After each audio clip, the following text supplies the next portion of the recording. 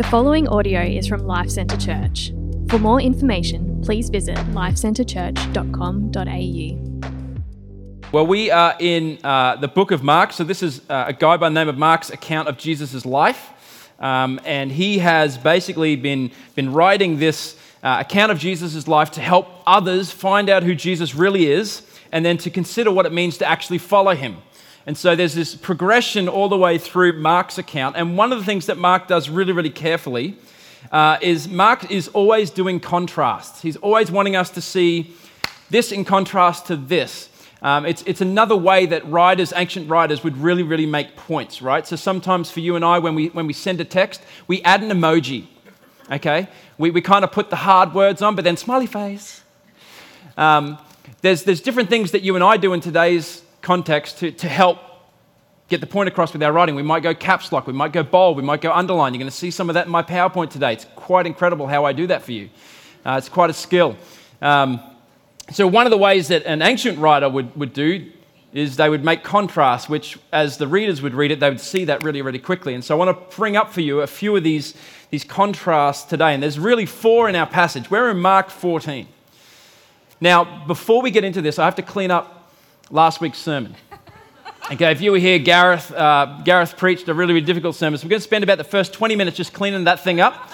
No, we're not. Gareth last week sort of took us through this part where Jesus is kind of anticipating the future and he's kind of getting his disciples to prepare themselves. And so the big point last week is don't be sleepy.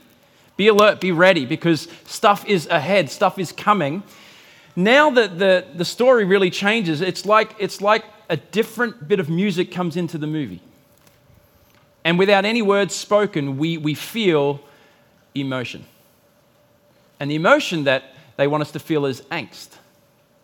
It's like, ooh, this is getting a little dark. So from now on, there are no more jokes. It's just straight, serious. And if you're here, I'm only joking. But if you're here and you're not a Christian, you might go, man, this is really, really serious. It's kind of like these guys take stuff pretty seriously. We take Jesus very seriously. We take the Bible very seriously. We don't actually take ourselves that serious. That's kind of how we talk about it. But we believe that this book has a lot to tell us about Jesus. And so this particular part of the scene, I kind of want to encourage and help us to feel it, to sense what Jesus is doing. And so what Mark does is he creates these contrasts. And so the first contrast we're going to see is this contrast of plans. So Mark 14, verse 1, it says, "It was now 2 days before Passover."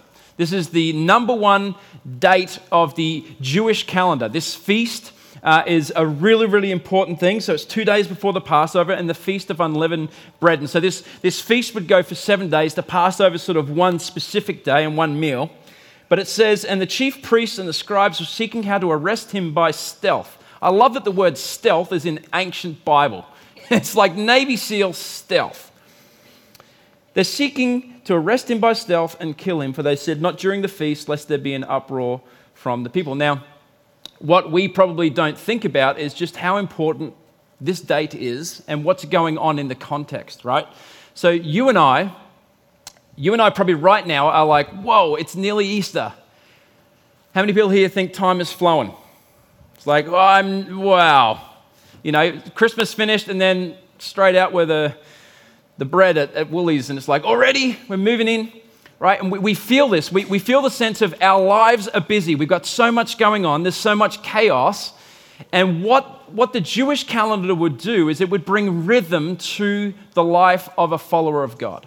And so they would have these feasts at different times throughout the year so that they never felt like what you and I feel like, which is like, whoa, time is flowing. Where's all that gone? It's like these things are just rhythmed into their lives that they always are like, this is coming, this is coming, this is coming, this is coming. They know exactly where they are, right? And that's what this feast and this Passover. And so it's got this plan that God has through a feast to prepare people, to get them ready. And the contrast here is that God has a plan, and the religious leaders have a plan. And those plans seem at odds, but actually they're to do the exact same thing, which is to get Jesus on a cross so that he can die for his people and rescue and save people. And so there is this clear, strong contrast.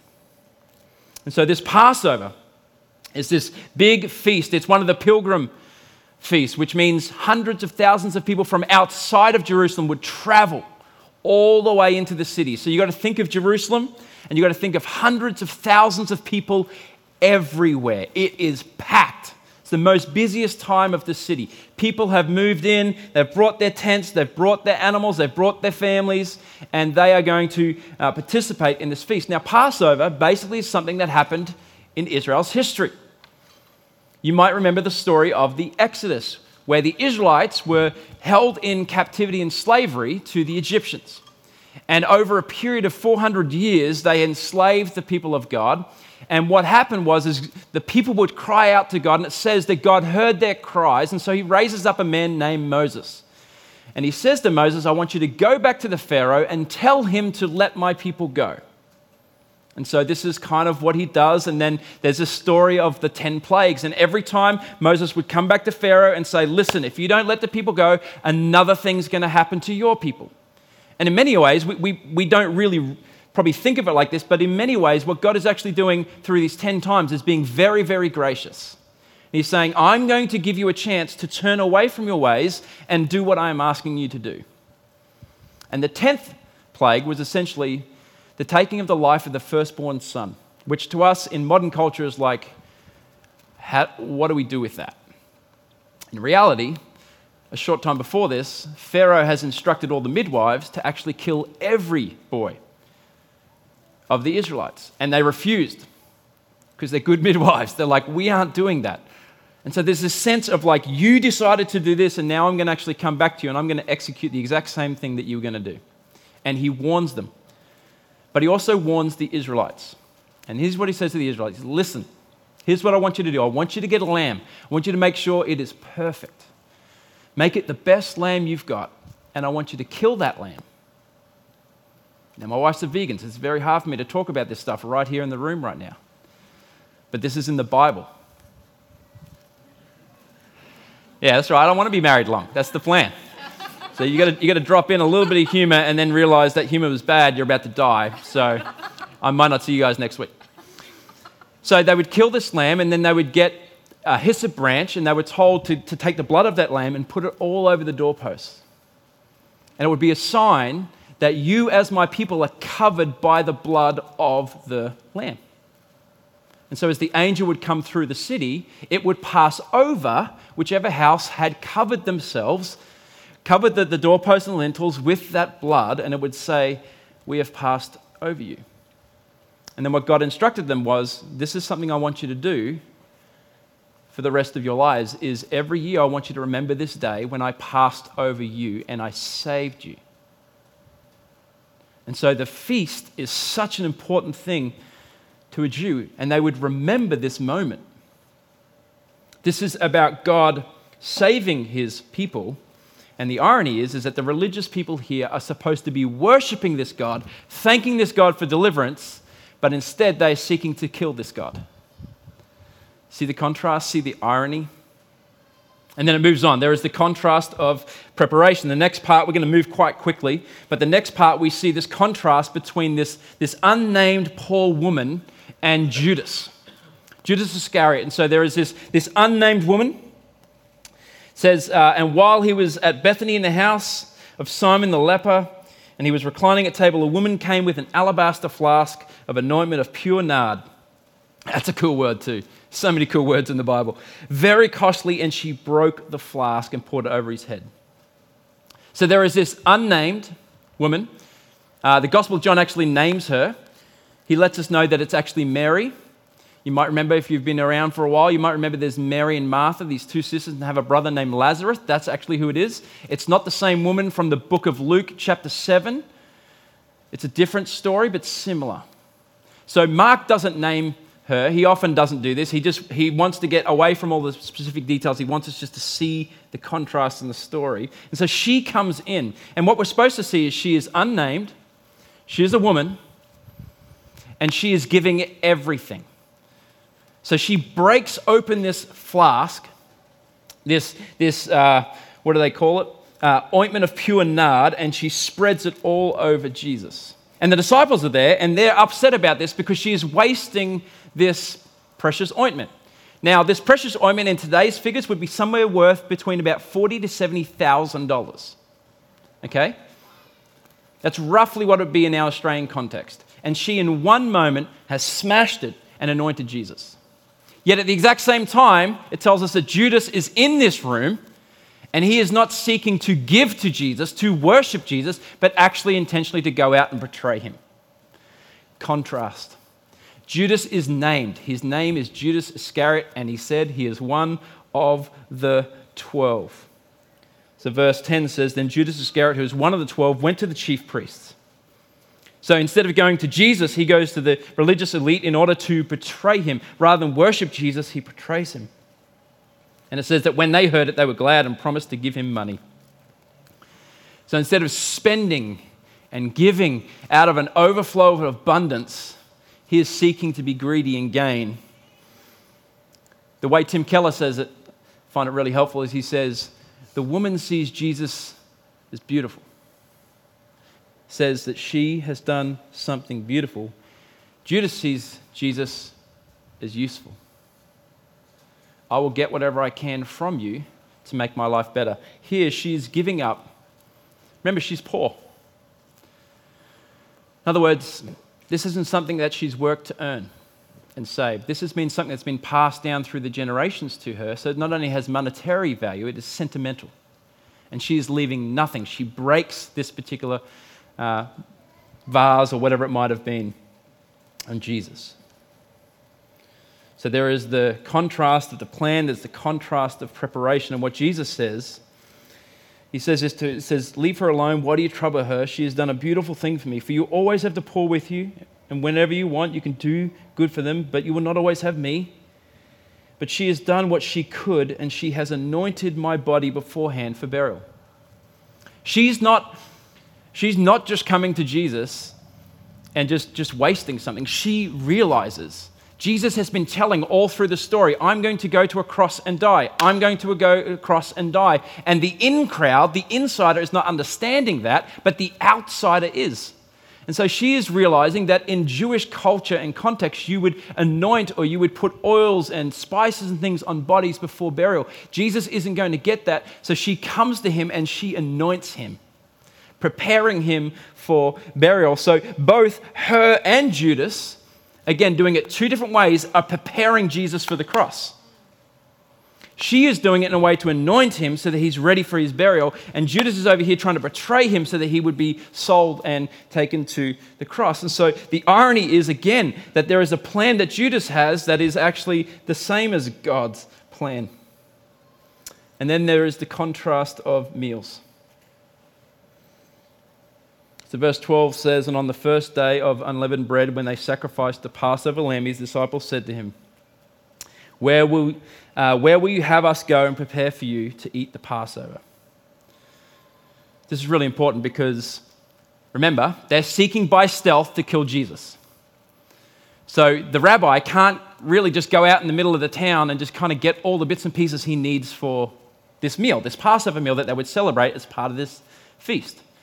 But what he has done is he has planned the room. So he's worked out that he's made a deal with some guy somewhere where he's like, hey, listen, I need you to go ahead and prepare this room because come on this time, I need to get there. And so in a Jewish culture, you would have like some houses would only be one story, but some would be two. And so it's this upper room. And so you would go up there. Rabbis would often do their teaching there. They would sit around, they would recline at tables, and they would talk and eat and feast. And so he's met some person and he's made this arrangement. So they're like, okay, where are we going to do? He's like, listen, I've already prepared the place.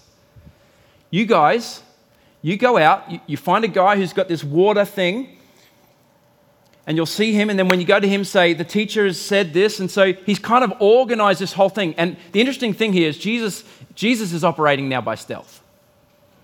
They've been operating by stealth to kill him. He's operating by stealth to have a meal with his disciples. Do you see the contrast and the irony all through this? Mark is so clever in the way he presents this.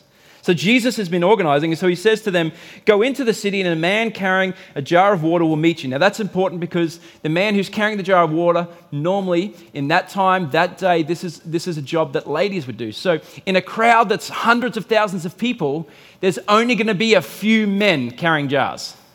So it's easy for them to spot, and then they go to him, see him, where's the room, and then they have to go and prepare a feast. And so that's what they do. Now I want to walk through a little bit for you. I want to simplify it as best I can for you, but what was involved in a Passover feast? Because what we'll see next is Jesus takes the Passover feast and he moves it into communion, which is what you and I do. And there is this connection. So on the screen, there's going to be a few items here, but essentially there are 16 elements and stages to a Passover meal. And they're very, very particular. They're very, very specific, and you need to do each step. And so we're not going to do that today. I'm just going to walk you through them. But essentially, you would have a lamb. Everyone had to bring a lamb. So as these hundreds of thousands of people are coming to the city, they're also bringing lambs to remind them of how their houses had been protected by the blood of the lamb. There was the unleavened bread. So God told them, listen, you're not going to have time. When Pharaoh works this out, you're not going to have time to cook and bake. You don't have time to heat the oven up to 250 degrees before you put the thing in. So what we're going to do is we're not going to put yeast and have yeast because that's now going to take time. So they just have flat bread. So it's unleavened bread. So they would intentionally eat this same type of bread again. There would be a bowl of salt water reminding them of the tears that they would shed in Egypt as slaves, as well as the waters of the Red Sea that they miraculously passed through. They had a collection of bitter herbs. So this is horseradish, chicory, endive, lettuce, all of these sort of things to remind them of the bitterness of slavery. If you ever get to taste this, it's really, really gross. It's really bad. Tastes horrible. There's charasheth paste. So it's a mixture of apples, dates, pomegranates, and nuts. And this would remind them of the clay in which they used to build the bricks in slavery. And then there were 4 cups of wine. To which some of you said, finally, something good in the meal.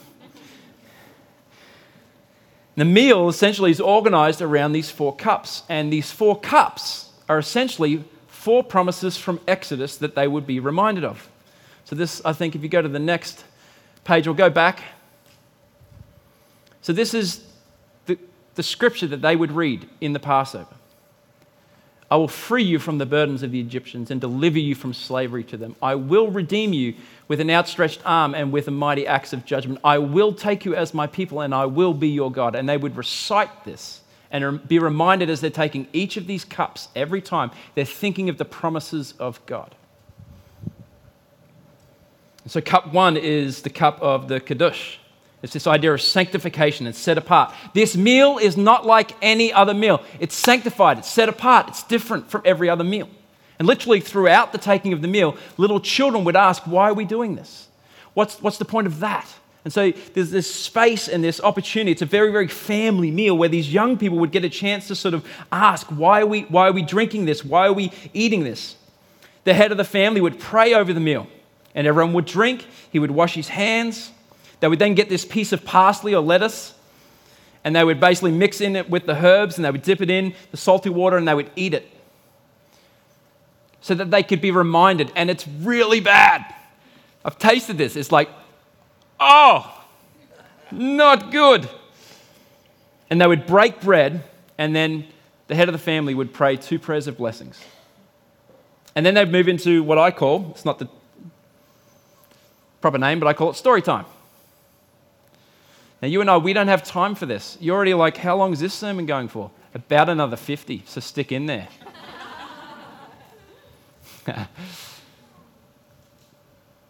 They would go slowly and then they would start telling the story from the very, very beginning. And they'd walk through. It would take about 40 minutes. Like, man, that's our whole service time nearly. It's like, yeah. And they would recite it and go over it and over it and over it. Then they would move to singing, and they would sing My Redeemer Lives by Hillsong. They would sing Psalm 113, then Psalm 114, then they would move to cup 2, the cup of the Haggadah, meaning or explaining is kind of what it means. And so they would then drink another drink, wash their hands in preparation, then a grace would be prayed. The bread would be mixed with herbs and dipped into that charasheth paste, reminding them again of the slavery of their parents and their forefathers. And then they would eat the lamb and wash their hands. Then they would move to cup 3, the cup of thanksgiving, or the Barakah, and they would pray a prayer of thanksgiving for the mercy of God in his deliverance. They would then follow that with a petition regarding the promised Messiah to come, and then they would drink again, and then they would sing, shout to the Lord. Psalm 115 all the way through to Psalm 118. And then they would finish with cup number 4, it's called the cup of Hallel, which is the cup of praise. And then they would sing, Come Thou Fount. For those of you who are new, it's the only song I like in church. Every other song means nothing to me. Come Thou Fount is the only song. If I was actually a dictator, we would sing Come Thou Fount. We'd do the first 3 songs, Come Thou Fount, and the last 2 songs at the end, Come Thou Fount, and you would all know every word. It is the greatest Christian song of all time. But no, they would then sing Psalm 136. And as we take communion today, we're actually going to read that together. And that would be the climactic song that they would sing. Now think about it. Jesus is walking them through this. They've done this every year of their lives. But he interrupts it. Somewhere in the breaking of bread and this whole thing, he's like, now, side note, one of you is going to betray me. Dampen the mood, Jesus. We're remembering Passover. This is great. He kind of pulls out, yeah. And it's the one who's eaten from the cup, and he's kind of pointing out that Judas, he knows it's Judas, and he points out someone is going to betray me. And then like all self-righteous people, well, it's not me. Anyone here got kids? Yes. This is every child ever. What? Whilst Nickos are in the hand, that Nico on the wall could not have been me. How could it have been me? They're like, not me. As you'll see, it's actually all of them will forsake and deny Jesus. Like, not me. And then Jesus kind of does another sort of move, and he says, listen, actually this Passover meal was really pointing to the ultimate Passover, which is coming. And so he kind of reorders the way that they're thinking about this Passover, and he says in verse 22, he says, and they were eating.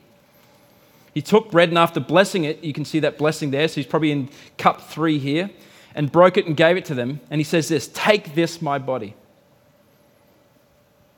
Hang on, all of these elements are reflective of the past.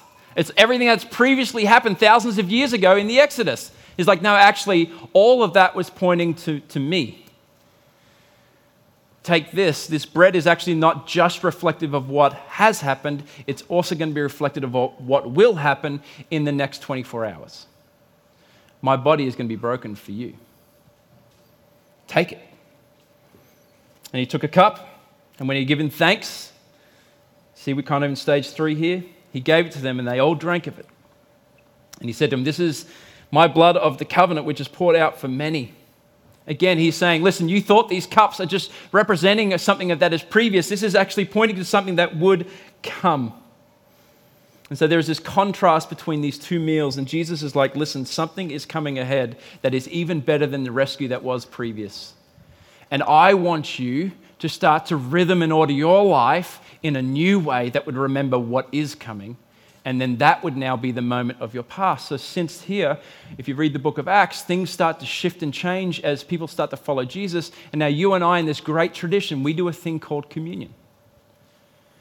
And it's supposed to be sort of tied to this rhythm thing of like, listen, every single week you are thinking about what you got to do, your job, you got to think about your kids, you got to think about relationships, you're thinking about bills, you're thinking about all these things. I want to rhythm something in to take chaos and create order, where you are reminded anew of the truth of who God is and what he's done. And then we finish with this contrast of faithfulness. There is this sense of these followers of Jesus so wish they could be faithful. They try really hard, but they fall short. Yet, the King is truly faithful. And this is why we celebrate communion, because we do not celebrate our own faithfulness. The Christian faith is not about a whole bunch of bad people becoming good people. That's not what the Christian faith is. The Christian faith is a whole lot of people who aren't faithful Follow the faithful God who over time helps us and strengthens us and gives us his Spirit and gives us the Bible, the Word of God, and he gives us his church to help us eventually over time become more faithful. But it's actually more dependent on who God is and what God has done than it has to do with what you and I do. Because you and I some days are faithful and some days we are not. And in those faithless days, we need to be like the disciples who eventually over time realize Jesus died for that faithlessness. He was faithful. So in our weakness, in our sort of struggle with sin and the things that we do right or do wrong, we don't get crushed under that weight, because then we look to him and go, he was crushed for us. And so it says, and when they had sung a hymn, Psalm 136, then they went out to the Mount of Olives, and Jesus says to them, you're going to fall away, all of you. I love verse 28. It says, for it is written, I will strike the shepherd and the sheep will be scattered. He's quoting Zechariah there, but then he says this, but after I am raised up, I will go before you to Galilee. Do you know what that is right there? That's a grace statement. You're all going to stuff up. You're going to mess up. You're going to do your best, but your best is going to fall short. But after I rise again, get to Galilee. I'll meet you there. You're actually going to see this a couple times. He says this to Peter, who is the one who thinks he's the ultimate of strength. Right? He's the guy who's got so much lats that he can't put his arms down his side. There's like a guy in our church that I know. His arms are like this, and he just walks around like, I am so strong. Look at what they say. Well, look at what Peter says, 29. Even though they all fall, even though they are faithless, not me, Jesus. My name is Peter. Remember? I'm the rock on which you're going to build the church. I will not. I love Peter because I so resonate with Peter. The amount of times I've told God, I'll never, ever say a naughty word again. 5 weeks into COVID, God, I promise again, I'll never say a naughty word out of frustration. Some of you are like, are you allowed to say naughty words? No, you're not. But you're allowed to be honest when you say naughty words, because I know all of you said naughty words through COVID. Don't you even look at me. Some of you are judging me. And Jesus said to him, truly, I tell you this very night, before the rooster crows twice, you will deny me 3 times. But Peter says emphatically, no, I won't. If I must die with you, I will not deny you. And then they all said the same thing. No, we won't. We will be faithful. How many people here want to be faithful to God? That is our desire. But even in our good desire, you and I are broken. And some days we fall short of being faithful to God. And Jesus says, I was faithful for you.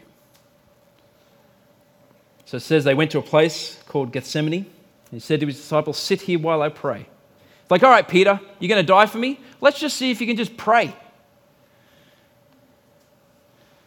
Many years ago, I went to a prayer meeting at Papua New Guinea. So these friends of my father, they did this Joshua prayer thing. So every night for a week, they would pray at 12 o'clock to 1 o'clock. So they would walk all the way to his house from their tribes, pray from 12 to 1, then all walk home. They'd do that all the way through. And then Saturday night, they prayed from 12 to 7 in the morning, and then they all got up and went and prepared church. So my mum, my dad and I, we were the only white people in this particular gathering when they're talking about it, and my parents were weak and said they were going to go to sleep because they are faithless.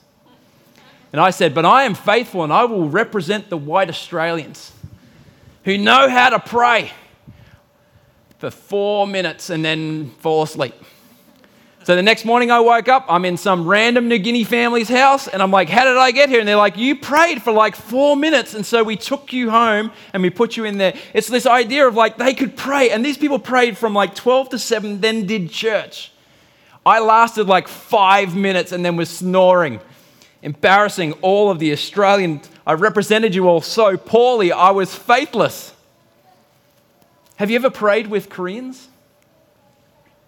We used to have Koreans in our Bible college who came from sort of the Yonggi Cho area, and man, they pray and they pray and they pray. When I pray, I often have to have a pen and a pad so that as other things enter my mind, I have to, sorry God, sorry for a second, I can't concentrate on you for like 2 minutes. I need to write that down to get it out of my mind. Does anyone else struggle to pray for more than a few minutes? Right? We are often faithless. We are. But look at what Jesus says.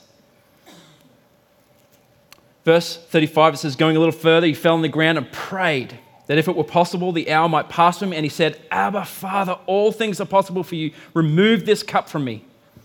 Yet not what I will, but what you will. And he came and found them sleeping. And he said to Peter, Simon, are you asleep?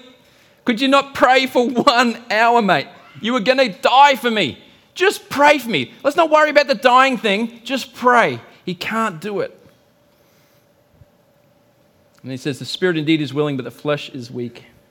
You all desire to be faithful, but the reality is that you're not always. And so Jesus says, when you are faithless, be reminded that I'm faithful. Thank you for listening to this podcast from Life Centre Church located in North Lakes. We exist to make, mature and multiply disciples in communities that depend upon, declare and display the gospel of Jesus Christ in all of life. If you would like more information about us, please visit lifecentrechurch.com.au. We provide our podcasts free of charge. Please feel free to download the content and share it with others, but please do not edit or alter the content in any way without the written permission from the leadership of LCC.